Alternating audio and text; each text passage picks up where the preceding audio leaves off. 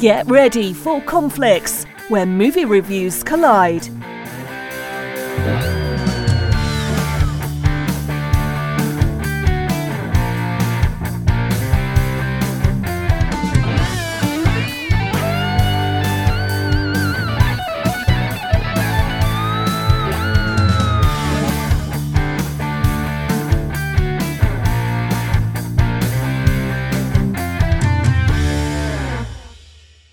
Hey everybody, welcome back to today's episode of Conflicts, the podcast. We have missed you and we've missed each other. Hey buddy, how you doing? I'm good. I'm glad to finally get to see Lulu. It's been a minute. Because this little hiccup happened in the world called a global pandemic. Yeah, it was. It's funny how it changes some day-to-day life and makes simple things as podcasting difficult. Although, I find it ironic because a lot of podcasts don't get together. Like they're very remote. That's true. They like Skype or whatever. Yeah, there's various different techniques, and I've actually been involved in a few that have done that recently. So it's very common, but we've always liked getting together, mostly because I think we started as friends. Plus, there is something to be said, in my opinion, at least, of being able to see each other and react and to things. Feel that back and forth of like when we got real mad that one time about Star Wars, or like when we like to team up against whoever else is here with us because they're clearly wrong. It's just more fun in person. And, here's I'll give you a funny little production aside that, especially with something like Conflicts, where sometimes we very passionately disagree. Oh, yeah. Right. Sometimes we're full on, we're arguing this out. Okay. Yeah. And that's great. But, when people argue, it's hard to wait your turn. It's hard to not, people end up with talking over each other and getting that crosstalk. And one of the ways that we're able to avoid that is since we can see each other, we kind of know, and, exactly. you give like a visual handoff. That sounds dirtier than I meant it.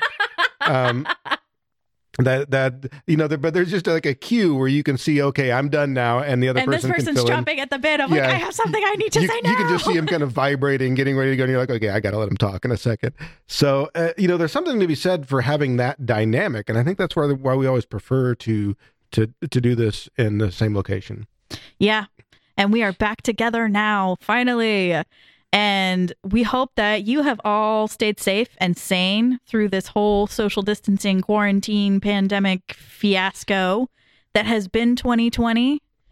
It's been a lot, and it's only May. Yeah, no, it's been a long year already. So it really has. March went on 6-7 months. What's the April was 4 or 5. What's the meme where they're like, oh, what a week, and like it's Tuesday? Yeah. No, that's how I feel about this year. I had 4 Zoom meetings on Friday. I'm glad to be around a human, Rich, and I'm glad it's you. I'm glad I qualify. There was a while there I wasn't sure I was human anymore, but hey, I'm alive. And so were you. Yeah, I tried to keep my routine. I left my alarms on. I tried to get up every morning. The one area in which I probably was really very lax in, because I was able to work from home throughout the entirety of it. And like I had some pretty good beardage going on for a while there, because normally I try to stay fairly, clean shaven. Yeah. And there was like at one point, I think I went 2 weeks without ever even looking at a razor. And I don't do well with, some people have a really good, natural, easy beard, and I don't. It's part of the reason why I go clean shaven. I pretty much go straight to like Ted Kaczynski. Oh. And it's not even like it's like scraggly. Yeah. It's pretty bad. So there was a couple days. So you had serial killer beard there for a minute. Yeah, for a while, like, to the point where there's even my wife was like, hey, you gonna take care of that? Because I have to look at it. She's like, you're not out of razors or anything, are you? And I'm like, that bad, huh? Yeah. So. I woke up one morning and had 3 Jelly Jonuts and an entire bottle of wine at 8:30 in the morning. Oh, that's how quarantine was for me. Yeah, well, it hasn't been good for me on the as far as food. I mean, it's been great. I've had a lot of great food, but I love to cook and bake. Yeah. So leaving at home with the opportunity to cook and bake, and I've done a lot of it. I think that 2020, the first half of 2020, is just a blank spot in everybody's fitness journey, and we're all allowed to look however we look right now and be fine with it. Even my cat gained some quarantine weight. My cat gained like 2 pounds. I'm like, please don't die. You're already super fat. Yeah, we got a chubby cat. I love your cat. You can have her. She's okay, but she likes me. She likes our son. like that's really his cat, and the rest of us she tolerates. That's how cats generally are. Yeah, you know. I don't think my cat likes anybody but me. And I'm more of a dog guy anyway, but I mean I do like cats, and you know I'm glad she's around, but she's not my best bud by any means. I actually have so our neighbors, like our neighborhood is laid out a little weird if you were to actually look at it. From one side, it looks like a standard neighborhood, just, you know, a row of houses. But there are actually a couple of houses that have yards that go back in between the houses. Oh, that's weird. I never noticed that. It's always dark when I'm at your house, though. Yeah, so if you were actually going to our backyard, which I got a lot of work done on, so it looks very different already. I expect a luau later. Well, they're being planned.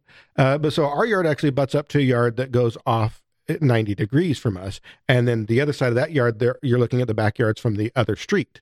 So there are a couple of yards that go like in between the houses, like where an alley would be. These are actually some very, very big yards in there. So we're like on the edge of town, and this used to be, actually our neighbors used to own all of it. They had an 80-acre horse farm out there when they were young, and they're very old now, and they've sold it all off and built houses. And so anyway, there's a big, it's probably like 4 acres that they have right behind our house, and they got puppies. Aww. So they decided to build a new big dog run area for them back there, which butts up against. What kind of puppies? They're a mix. Biggish, smallish. Yeah, they're good medium sized. Okay. They have some. Looks to me like some boxer and pit bull in them. Ooh, pretty. Yeah, no, they're nice dogs, but like so our fence line now butts up against what is basically this giant dog pen, and that's where the puppies are. So I made friends with the puppies and the mama. Naturally. So now every time I go in the yard, they all come over to the fence and want. And they're like, "Hey, it's that guy. Yeah. We like that guy." They want the head scratches, and the attention and love, and as much as I think it's great, it's like a double-edged sword. Yeah. So because you want the puppy, but then you remember that's a puppy. They're a lot of work. Yeah. It's much more fun when there's somebody else's puppy, and you can just go out and pet on them. That's the reason I don't have kids. I have a niece and a nephew. They're not mine. Yeah, well, they get sick. I don't have to deal with that. We had a puppy, and she was ours. 16 years old. Finally passed away here, not that long ago. She was with the kids when they were little. Mm-hmm. You know, it was our third child, and ever since she left, we haven't been able to replace her. I think my dog, he's 11 now, but he's probably not going to live too much longer. He's just, you can tell he's winding down. Mm-hmm. And I don't think I'll be able to replace that one. I think I'm going to be dogless for a while after he goes. Yeah, that's where we're at. I can't say it'll stay that way forever, but for now. Hey, there's nothing like an upper and talking about your dogs passing. Yeah, no, hey. That seems like the perfect segue to talk about Star Trek Picard. There you go. Yeah, let's bring this back up a little bit. Dead puppies aren't much fun. Well, as I said, today we are covering Star Trek Picard, which was released January 23rd, 2020, ran for 10 episodes, starring Patrick Stewart, Issa Briones, Michelle Hurd, Santiago Cabrera. A brief synopsis: set 2 decades after the close of Star Trek Nemesis, the series finds the titular character, now a retired admiral, seemingly living a quiet existence on the family vineyard, but a closer look finds Jean-Luc Picard is still deeply affected by the death of Lieutenant Commander Data, is handling the fallout from the destruction of Romulus, and ends up on an unexpected journey in assistance of someone truly unexpected. Dun, dun, dun. Thank you so much. Thank you so much. You know, I think we should have the caveat in here that anybody who knows us knows that Lulu and I are huge Star Trek fans. Yeah. So there was probably nothing in our lives in a very long time that we anticipated more greatly than this show. Yeah. Like the day that the trailer hit, I was at the gym and it came across my Instagram feed, and I sat on one of the machines at the gym watching this trailer, and then texted Rich, and I was like, I cried at the gym. Yeah, I mean, I did. It's hard to describe how much something like this was exciting and important to us. So we really need to make sure that that's out there. There's no way this can be a normal review for us. Yeah. Because there is a lot of, I mean, even our childhoods invested in this, a lot of our creative inspirations, a lot of who we are as people. Yeah, it all roots back to Star Trek so much. So then to have something like this come out, like there is just so much rolled up in that I think we have to just acknowledge that from the beginning. Yeah, we're gonna nerd out hard, guys. And for that, I'd like to say I apologize, but I don't. So buckle your seatbelts and ride along with us. I found out a couple things about this show. Did you know that Issa Briones got her start on Broadway as one of the Schuyler sisters in a traveling company of Hamilton. She was Peggy. I did not know that. Yeah, and the song Blue Skies that weaves throughout the first season and ties beautifully back into one of the films is performed in a couple of different iterations. The final iteration is performed by her. Huh. Yeah, that is her singing Blue Skies for the last time. And it's actually a very beautiful version. Yeah. I went back and kind of listened to it. Huh. I did not know that. That's I usually try to look up a few things, and I missed that one. And most of these people are relative unknowns, besides obviously Sir Patrick Stewart. They didn't get a lot of. There are star a lot power of like, oh, it's that person. Like Michelle Hurd's been in tons of stuff. I would never remember her name, but I'm like, oh, that's that lady. She was on like season 1 of like SVU, and she was on this, and and the same with Santiago Cabrera. I've seen him in a ton of things. Yeah, you'll recognize some of the faces, but you won't know who they are. So these definitely weren't A-list actors, which I'm not saying that they need to be, but they carried it though. They brought it. That's the problem with somebody like Sir Patrick Stewart is that, when you put people with him, you have to be careful because they have to be able to perform close to his level or you have a disaster. Mm-hmm. And there's an old actor's adage, though, of be the worst in the room because working with somebody better than you will make you better. And I think that's what happened here, and I love it.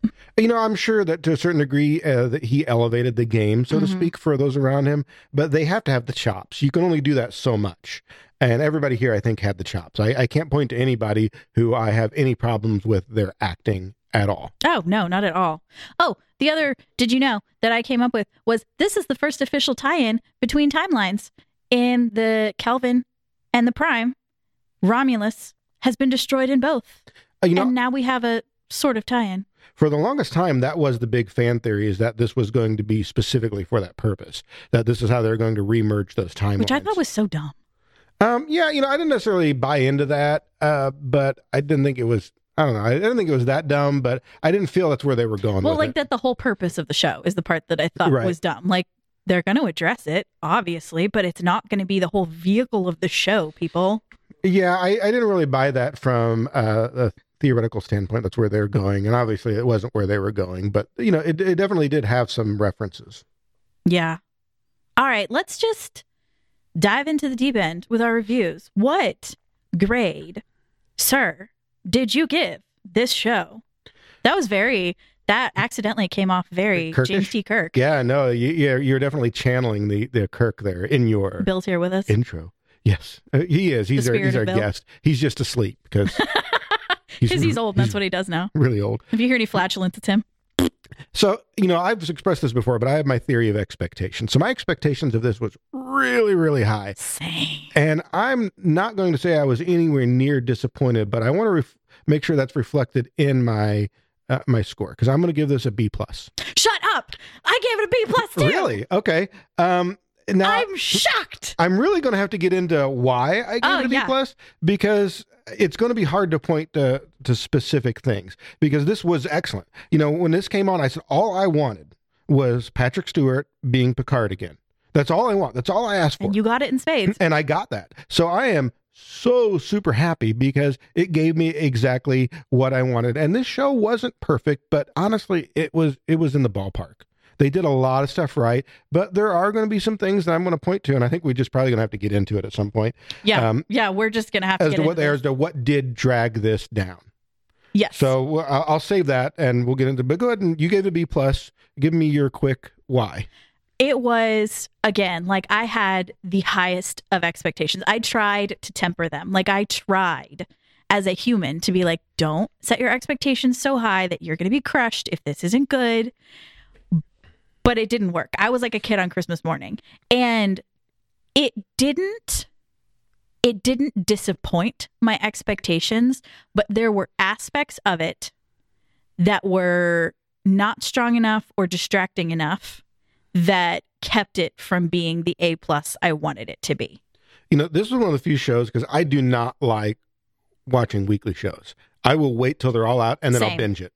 Yes. This was the one show in the longest time that I actually did watch it every morning that it released. I made time in my schedule because it would hit at like 10 something in the morning on CBS All Access. And I'm just sitting there ready to go, and I'm watching it. It was, I can't say enough how big of a deal that was for me to do that, because, for anybody nowadays.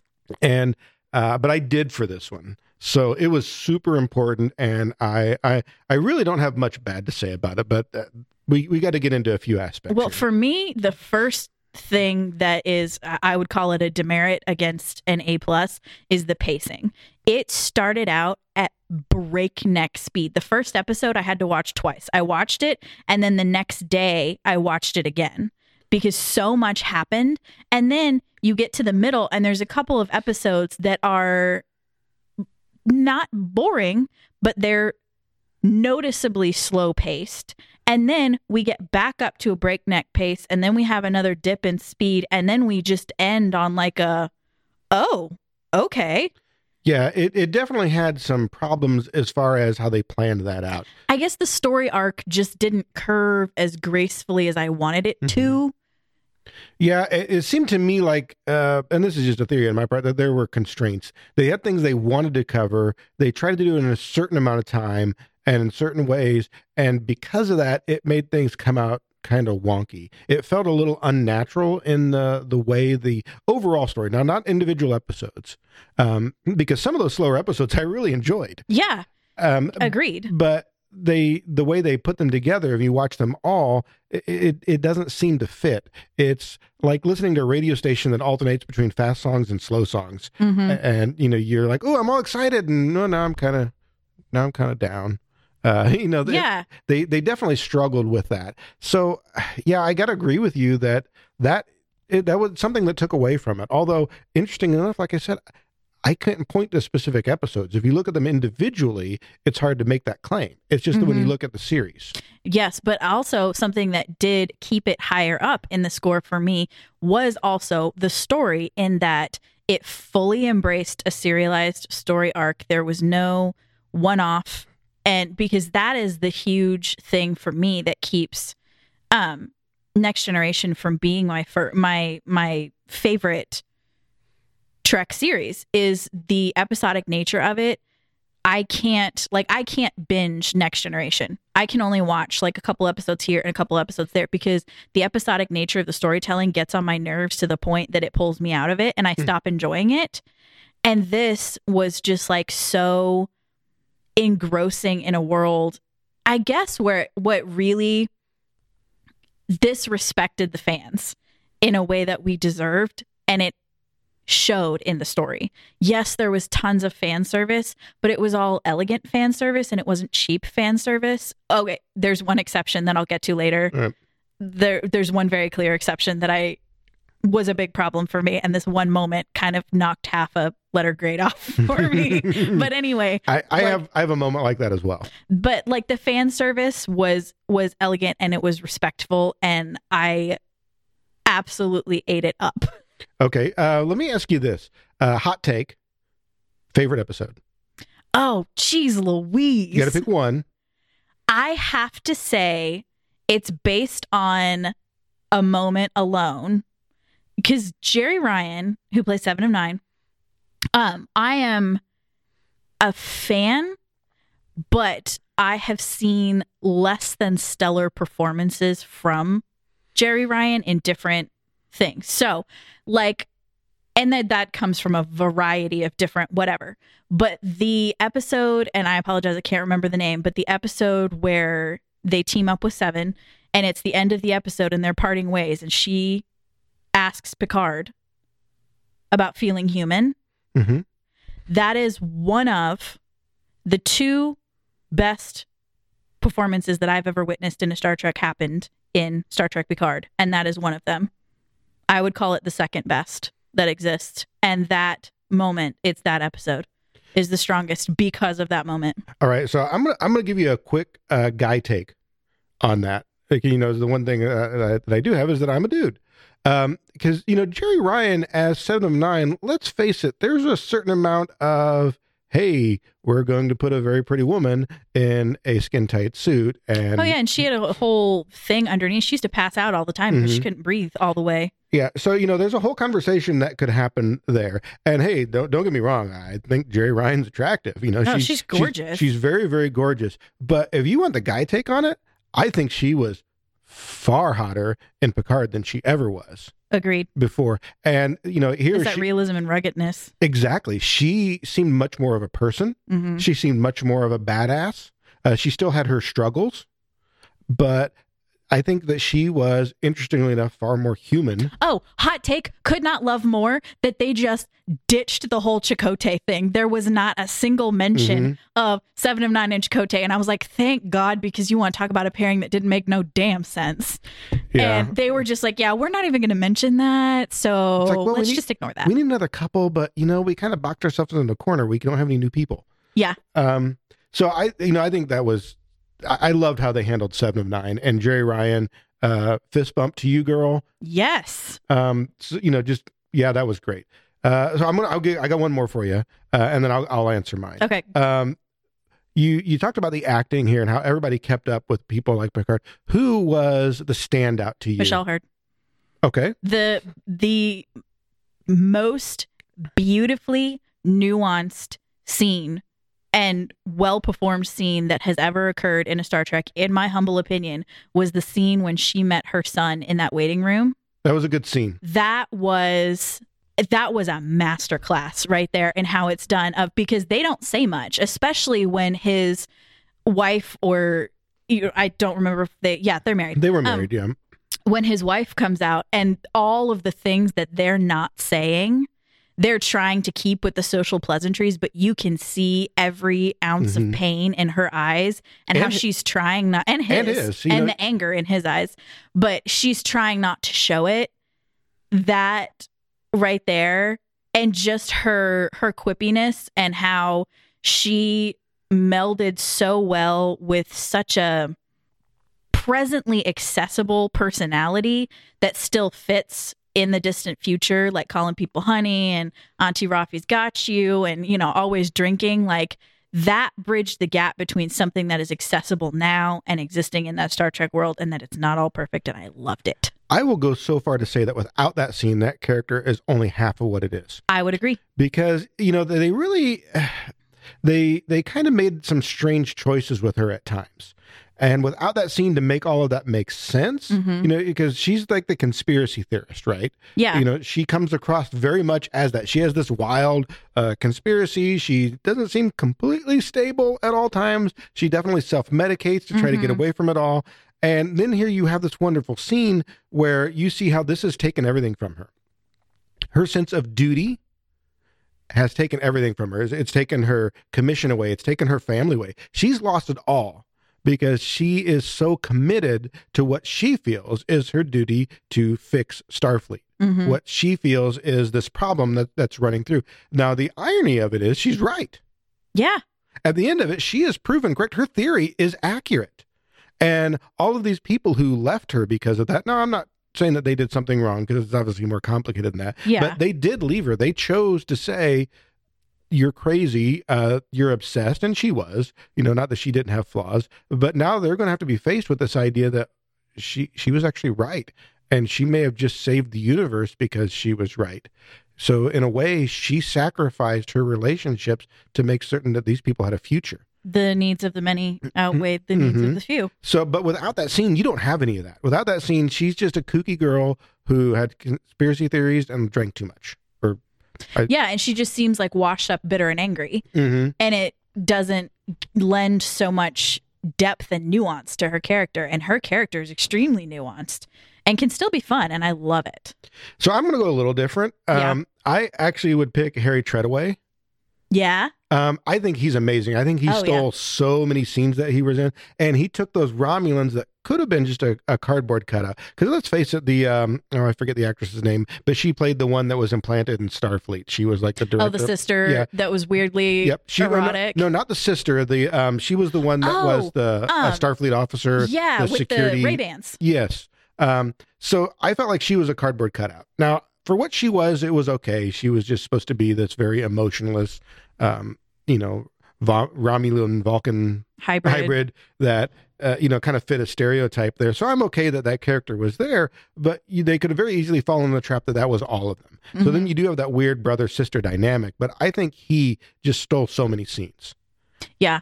Well, and he did it in a way that was like, because he could have just easily been the dick who was honey, was a honey trap, and that was all there was to it. But then, his performance let you know that he did feel things and was very conflicted about the things that he felt, and made it so much more in depth than just, I followed orders and I had to sleep with you. Sorry about it.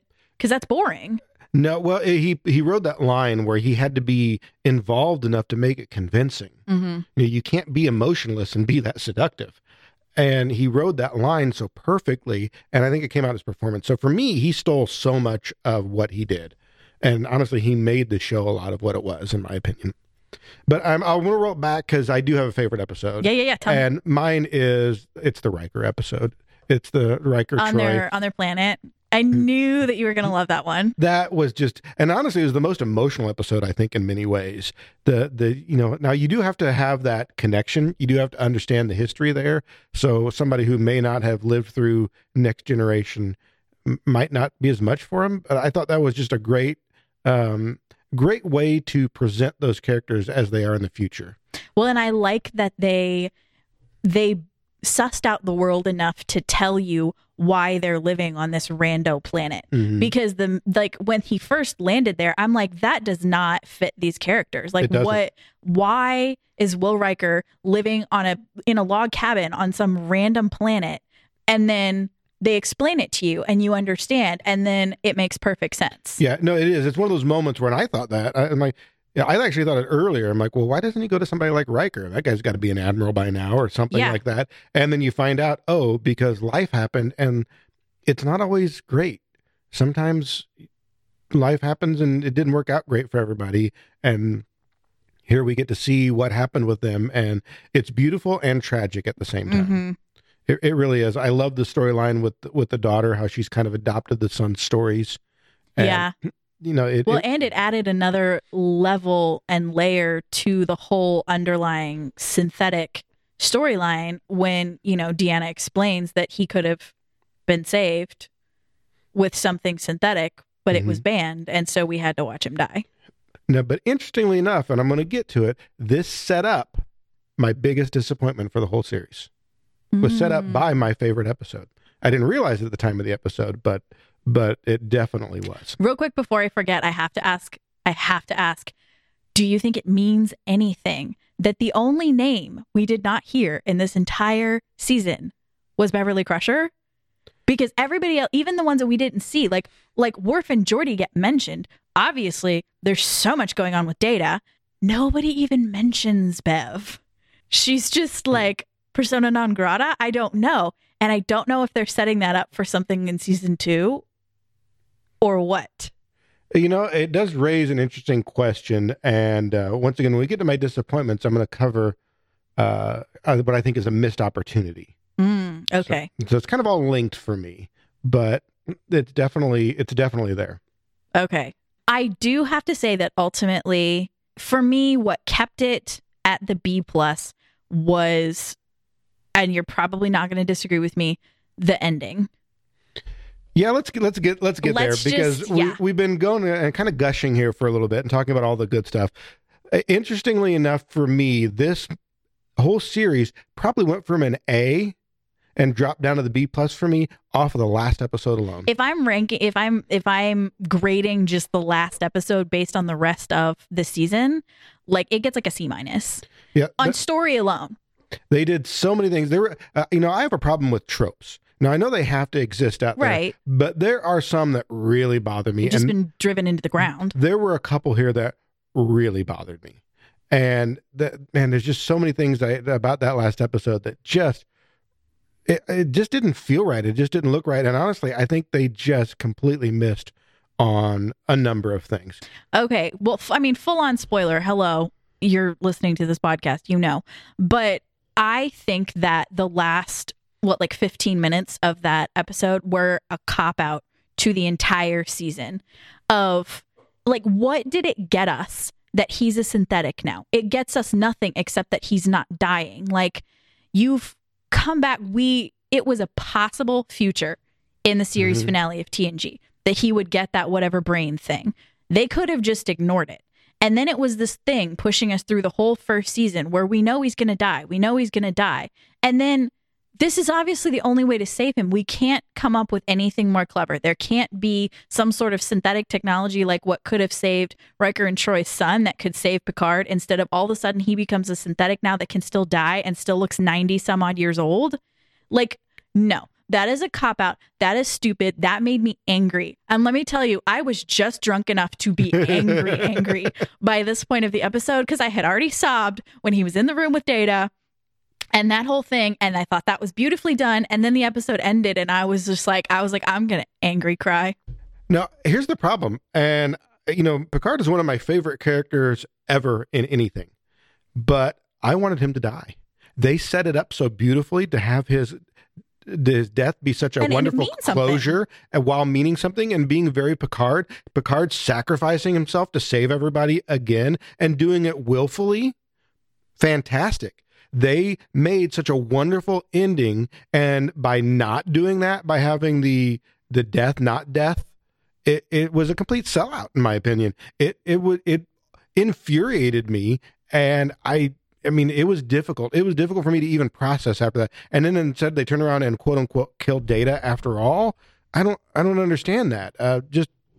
We already killed Data, and then they had this emotional Picard death scene. And the whole time, I'm like, they're going to bring him back in 2 seconds. And then they did. Yeah. Or they could have, I don't know, just obviously they had already greenlit a season 2 before season 1 ever even premiered. They're not going to greenlight a season 2 if there is no Picard in Picard. Like, so I figured from the jump they weren't going to kill him, but I thought that maybe he would still be sickly and maybe some sort of impetus for the story of season 2 would be him trying to find a cure or trying to do something, I don't know, where he's still potentially dying and there's still that. It's like another trope in all of the stories. It's extremely tropey. I'm going to call bullshit though on something that you just said because I don't agree with it. Okay. So I think you can totally kill off Picard and have a season 2. From a story standpoint, I totally agree with you. I mean, from like a marketing standpoint of like the mass marketing of like, this is Picard and you have to have Picard's face like with it. You know what I mean? Like for the masses. I still don't know that I agree. I think you could have made a better story by having him die and then essentially having season 2 be the search for Picard. We'll have to agree to disagree on that. Okay. I mean, I understand what you're saying that it's Picard. How do you have Picard without Picard? The problem is I think you can still have Picard. I think they actually could have pulled off something very similar to what they did, but by stretching it out and make it very, very different. Mm-hmm. I agree. Stretching it would have been better. You have Picard go ahead and die. You have this emotional ending and this wonderful closure. And then you have something that sets others on a journey that's based around Picard. You come up with a storyline that has something to do with something he did during this first season that we all missed because they didn't show it on camera. And now you have other people who are going on that journey to find out that what's really going on. And you can take, what's the character's name? Agnes. You can have her to where maybe they did save him, but you don't realize that till afterwards that she had this last minute idea. Yeah. Somehow, they did the whole Data thing. You just have to have that one neuron. Maybe she somehow manages to make that happen. But now you have some form of Picard that is still alive that has now been driving the story all along. And you have that be like a season 2 reveal. Okay. Question about the ending, because we both clearly did not enjoy it. But did it temper your expectations or excitement for season 2? It definitely tempered it. I'm worried that now that they've made such a drastic mistake that they won't steer it back correctly again. I'm worried that sometimes when you miss so badly that it's hard to get back into the groove. So I really do. Okay, so this is going to lead me into the other thing. And I always pick weird things that I get hung up on, right? Right. Always. So here's a weird one that I am super hung up on about the ending. Just infuriates me because they had not fallen into this trap the entire series until the last few minutes of the show. Riker showing up with 200 brand new ships. Okay. This is a great segue into the good, the bad, and the ugly, because let me tell you right now, that is my ugly of this season, is that scene and the one of the worst performances ever. And I love Riker. And I do too. I think Jonathan Frakes is fantastic. His whatever like dumbass speech from the captain's chair of that whatever, I was fit to be tied. Like I started laughing at my TV. It was so bad. So bad. Here's what I wanted to see. They could have done something similar. I wanted to see all these people who loved Picard over all the years, all the friends that he had made, show up. We're all saying, fuck you, we're going to go rescue Picard. And now suddenly you have this ragtag fleet, which may be powerful in its own right, but you don't have, suddenly I'm Riker coming in, saving the day, all, with all these ships that do nothing. They show up for like 5 minutes and then they leave. It was like the ending of Twilight. Yeah, which apparently, they're making these ships and crewing them at random. And by the way, Riker, you can just have them all. It's cool. Yeah. For as much as Starfleet fought against the whole thing, now suddenly like, did you know we actually had this fleet of 200 brand new ships that we're just going to give to you that they can just show up? No. I wanted to, here you show it, you see all these other, and it was such a huge missed opportunity, because what a way to work in 20, 30 quick cameos. Yeah. And from like all of the series is. Yeah. No, you do. You bring it in. You have all these unknown characters that are now captains and commanders or whatever. And then you just have this quick montage of them reporting in. Captain LaForge reporting in. Yeah. Reporting in. I said that. Just like a voice cameo even. Like not even a face. And like Worf shows up in the Defiant. I mean, he's not still at Deep Space Nine, but still. He can show up in a ship. Have him show up in a Klingon vessel. Yeah. You could do some fun stuff like that. Have him show up with a group of Klingon vessels where he's gone back and have a quick little line where... And then maybe one Dr. Beverly Crusher shows up in a medical vessel and hello. Yep. Or you could even have something like, honestly, here's what I wanted to see on that one. You have her standing on the bridge of a ship captained by Wesley Crusher. But Wesley went off with the Traveler. Oh, but now we have a plot hook for a new season. Well, I mean, technically, he was at Troy and Riker's wedding, and he was in a uniform, but still. So, but I'm saying, now we have a plot hook. Everybody's like, whoa, what happened here? There's a story there. Yeah. You can just have a quick little segment like that. Tell me more. Mm-hmm. Maybe he's not made. Maybe it's not even a Starfleet vessel. Ooh, that'd be good. Maybe it's something like that, and have him standing there, and you realize it's Wesley, and or actually, the better way to do that would be to have them pan to Beverly, and then say something, and then it pans over to Wesley, who is sitting in the captain's chair. That would be delightful. That would have been delightful. There are so many little, you could have had the world's most epic Star Trek montage right there. And it would have made perfect sense and been so beautiful. And suddenly you could have introduced like a dozen plot hooks at the same moment. It was the world's biggest missed opportunity. Instead, they went for a lousy trope. And it was so poorly executed. It was so dumb. Like all these ships show up and then they do nothing. And I was literally sitting there thinking like, this is like the end of that Twilight movie where everybody shows up and there's no fight. And then everybody just goes home. Like, what's the damn point of this? There's none.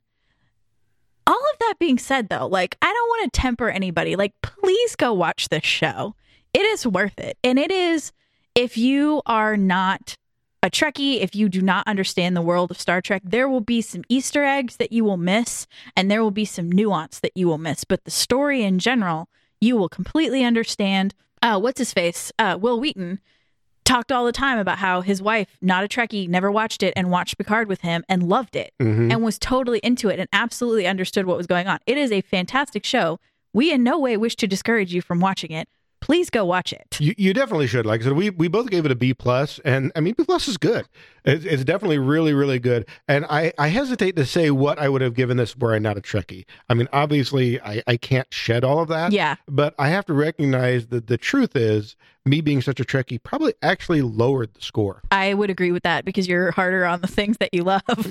That the tropiness at the end probably wouldn't have bothered me so much if it wasn't impacting so much history and such a grand universe that exists for me in my head. I would agree with that.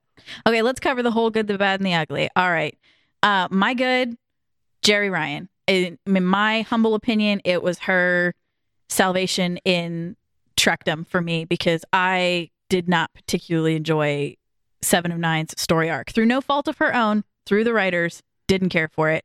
And I love that was just Jerry Ryan's salvation for me. I think there were a lot of missed opportunities in that whole series for Seven of Nine to have been a more interesting character, because she really was. Yeah. Yeah. She was a great character with all these interesting aspects, and I think they failed to explore too much of it, and just simply with the generic cheeseborg. Yeah.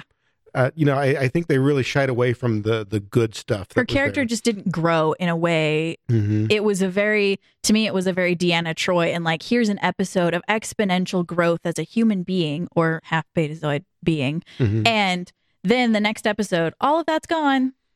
And there's no movement forward for seasons and seasons and seasons. Yeah, and to a certain degree, I think it took something away, because it kind of played more into the trope that she's just there to look pretty. Yeah. Then we want to make an interesting character. So I think there were some missed opportunities there with her through all of Voyager. So I definitely agree that some of those aspects of this were great, which is really going to be my best. I'm going to go with the supporting cast, because the truth is, we all know Patrick Stewart is great. Oh, he's so great. We don't need to be reminded of this, and we don't need to remind everybody else. The guy's wonderful in so many things and everything that he does. What I was worried about is, what do you pair with that? How do you play off of that? And so I got to give props to everybody who acted with Patrick Stewart for just bringing it in every way that they could. The two people that really stand out to me, I mentioned Harry Treadaway earlier as Ramin. He really stood out to me. Of course, I'm kind of a fan of his. If you ever watched the Penny Dreadful series, you should. I have not, but it's been recommended to me before. That is, if you want to see great acting in a series that has no business being that good, that's the series to go to. I'll definitely have to check that out. He plays Victor Frankenstein, and easily my favorite portrayal of Victor Frankenstein. I think the only thing I'd have to say about that is the guy who actually plays Frankenstein's monster in this may be like even better. Wow. I mean, you have to look at a show where Timothy Dalton is in it, and he chews up scenery every time that he's on screen, and he's not even the best one in it. Oh, well. Yeah, if you haven't watched Penny Dreadful, go back and watch Penny Dreadful. But the other person that I really got to go give props to is the Santiago Cabrera. Not only did he play a great character, he played several of them. Yes. And I love the way that they made them all versions of himself. The scene where they're all in the room arguing with each other, that not only was interesting from a standpoint of how did they make that scene, but the acting that he showed there was just fantastic. And his accents were very good, because he himself has a British accent, and all of them were spot on. So I loved that sequence and what they allowed him to do there. It showed a range that was just phenomenal in an elegant way. So I'm going to give my best to all of the cast that supported Picard, with those two being the big standouts for me. Cool. For me, the bad, and it's a nitpick, but it's the lack of anything Deep Space Nine. The only thing we got was the nod to Quarks in that one episode where they were in I was about to call it Cloud City, and that's wrong. No, I can't remember the name of the city. You know what I mean? Yeah. When they were in Space Vegas. Yeah, that's good. That's about right. That was the only, and I mean, we have this whole, obviously there's nothing left from original series because they've all passed on, but we have this whole character from Voyager that's in there, and it ties in, and they talk about it, and blah, blah, blah, blah, and then there's just nothing from Deep Space Nine. There's not even like a nod to an Admiral Sisko or anything. And that, I was like, dude, that's not cool. Don't yank my chain like that. There better be like, Kieran Reese better show up in season 2 or I'm going to be pissed. See, missed opportunity. At the last scene when the ship show up, have one of them, it flashes to the deck, and there you have Miles O'Brien. Oh, but Miles Edward O'Brien. But he's not a captain. He just stole a starship and showed up. Yeah, because that's something that O'Brien would do. Would absolutely have done. There's like, he's like Captain O'Brien, and somebody's like, Captain O'Brien, you're not a captain. He's like, I am now. Something quick like that. Yeah. You had these wonderful opportunities, which is why, for me, the worst, and I know I've already said it, but it's just the last episode. Yeah, just on the whole. They hit such a high mark, and then it's like they said, hey, Ryan Johnson and J.J. Abrams, why don't you come direct this last episode and see if you can... You're never going to get over that. ...further screw up another franchise. Okay, maybe not quite that bad, but the last episode was a marked low mark for this whole series. They got so much right up until that point, and then they got a lot wrong all at once at the end. And I do wonder if it's not because they said, oh crap, we need a season 2. And it could very well be. That thought crossed my mind as well. But they definitely punked out a little there at the end. So that is easily my worst. For me, I already talked about my ugly, and that's that whole scene with Riker showing up with all those ships and that stupid ass speech and all of that. That's the ugly for me. That right there is just a wart on the ass of the face of the, I don't know. It was just not good. Yeah, they definitely could have went with with the idea of everybody showed up on their own, and that being an impetus for Starfleet to make changes. Yeah. What was yours? Same thing? Yeah, no, that like I said, it's the whole last episode. Same. Yeah, I get it. Okay. Normally this would be when I jumped into female factor, but we've talked about Star Trek before. Y'all know my opinions on that. So instead, this time, we're going to do fuck factor because they F-bombed in this show and they have F-bombed in Star Trek Discovery, and people being Star Trek fans have very strong opinions about F-bombs in the Star Trek universe. And I would like to know what you think about this, sir. How do I say this and not be rude? I could fucking care less. Because we know why. I mean, these were TV shows that were put on a medium where you can't say fuck. Yeah. And then suddenly we have mediums where they can say fuck. And I don't care about cursing. I mean, there's a certain point where it can be done wrong. Yeah, it can be gratuitous, but I don't feel like it was ever done that way. People, when they're emotional, they say swear words. They say things. They say the fucking hubris. Mm-hmm, exactly. Now, I understand that Starfleet is very professional and that maybe there's a certain point where you do and you don't swear. But if you don't think that Navy officers don't swear at times, maybe not in individual meetings or in certain settings, but I cuss like a sailor is an expression for a reason. Exactly. So I'm okay with it. I don't care. And to the point where I didn't even notice the difference. Like when you mentioned it just before we recorded the episode, and I had to say, "Oh yeah, you're right." I mean, you're obviously right, but I didn't care. It wasn't an issue, and I really didn't even notice. I feel exactly the same way. And I actually am rather passionate about this now that I know that it's a thing. So I watched this whole video, and this guy, and his opinions are super valid, and he makes a bunch of Trek videos, and he's a cool dude, and I like his videos. But he went off on a tirade about how this is supposed to be a utopian future. This is supposed to be where the world has things figured out, and people have evolved beyond, and blah, blah, blah. And something in the process of humanity having evolved beyond where we are now, in his thought process, led to we would not need to stoop to using words like fuck. And in my opinion, I feel absolutely the opposite, because I feel like no matter how far you evolve as a species and what utopian future you may live in 400 years from now, what have you, people are still going to be people. And the language that we use is a form of expression, and that there are going to be moments where you need, and maybe it won't be the word fuck 400 years from now. Maybe a whole new word will exist. Who knows? The word fuck didn't exist like 200 years ago in the same way it does now. But anyway, there's still going to need to be that vehement expression that says that I feel so strongly about this, that I'm not going to just look at you and say the hubris. I need you to see in my face that this is the fucking hubris. How dare you? All right, so I'm going to give you like an argumentative analysis of something that you said there. Now, I realize to a certain degree I'm getting your interpretation of a video that I haven't seen. Right. But something that was said there is very much a poor argument, because you mentioned that he said that they wouldn't stoop to saying swear words in a utopian environment, but he hasn't at that point in time yet proven any concept that it is stooping at all.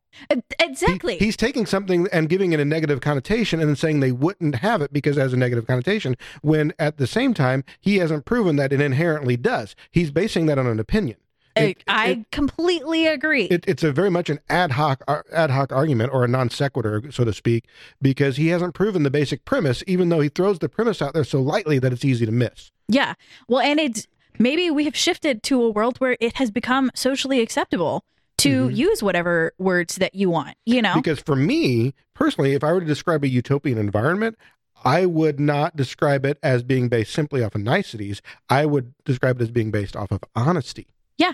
Because we don't Absolute need to candor. lose. Yeah, we don't need to lose emotion in order to understand and get along better. We need to understand our emotions better. We need to be able to embrace them and accept them in other people. Our emotions don't need to go away for that to happen. We need to be more accepting and understanding of them. So to say that saying fuck is bad when somebody is feeling that emotion is to deny them that emotion.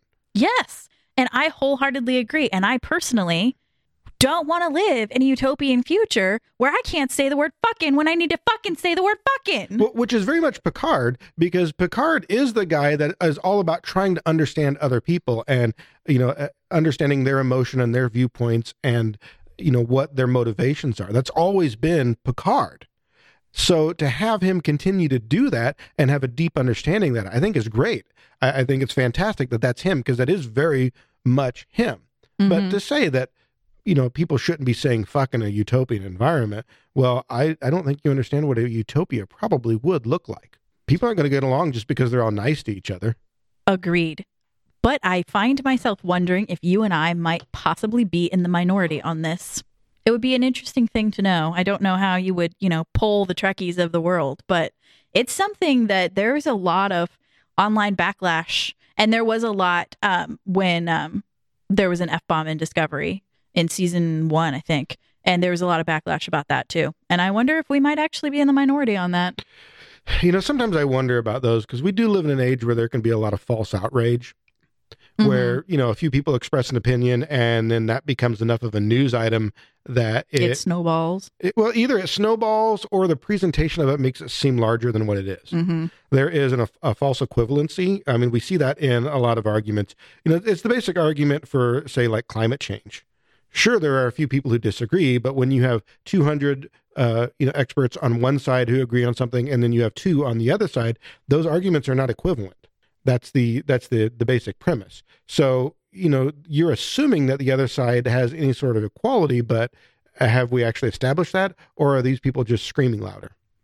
And that very well could be that these were just the people screaming the loudest. Also, I'm very sweary, and I acknowledge that, and I have no small children, and that factors into things too.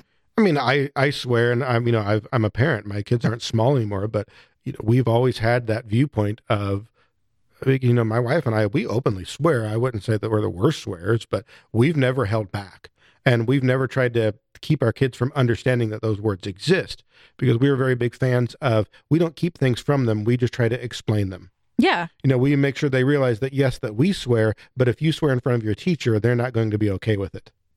That's going to be a problem. And we try to explain why, even if sometimes we don't agree with it. Yeah. We try to explain why you still have to teach your kids how to navigate the world. I had to teach my kids why they need to get a good grade in a class where the teacher is an idiot and not presenting the subject matter well. You still need to do that. And even if I agree with you that this teacher's an idiot, but you still need to get a good grade, and here's why. You have to approach it from that standpoint. So, whatever. It is what it is. And those are our opinions on Fox in Space. Well, let's wind this down. Let's bring it to a close with our recommendations in the rec room. Mine, I have to say, is actually a negative. It is a do not recommend. Okay. I do not recommend CBS All Access as a platform. It is a terrible platform. If you want to watch the Star Trek, you have to have it. And I'm sorry for that, because it's the only place that it is. It is a horrible application. It is prone to glitching. It freezes. There were 2 times that I had to stop an episode like in the middle because it would stick. Because I didn't pay. First of all, it's kind of expensive. The one with commercials is like $6.99 a month, and the one with no commercials is $9.99 a month. And there's not that much on there for those prices. No, it's aside a little light on content. I'll give it that. You can watch a random CBS TV series from the middle 90s that you forgot existed. Ew, TV. That I'm pretty sure is on Hulu somewhere, but it's a shitty application. And twice I had to stop an episode in the middle because I didn't pay for the one with no commercials. I went with the cheap one. Right.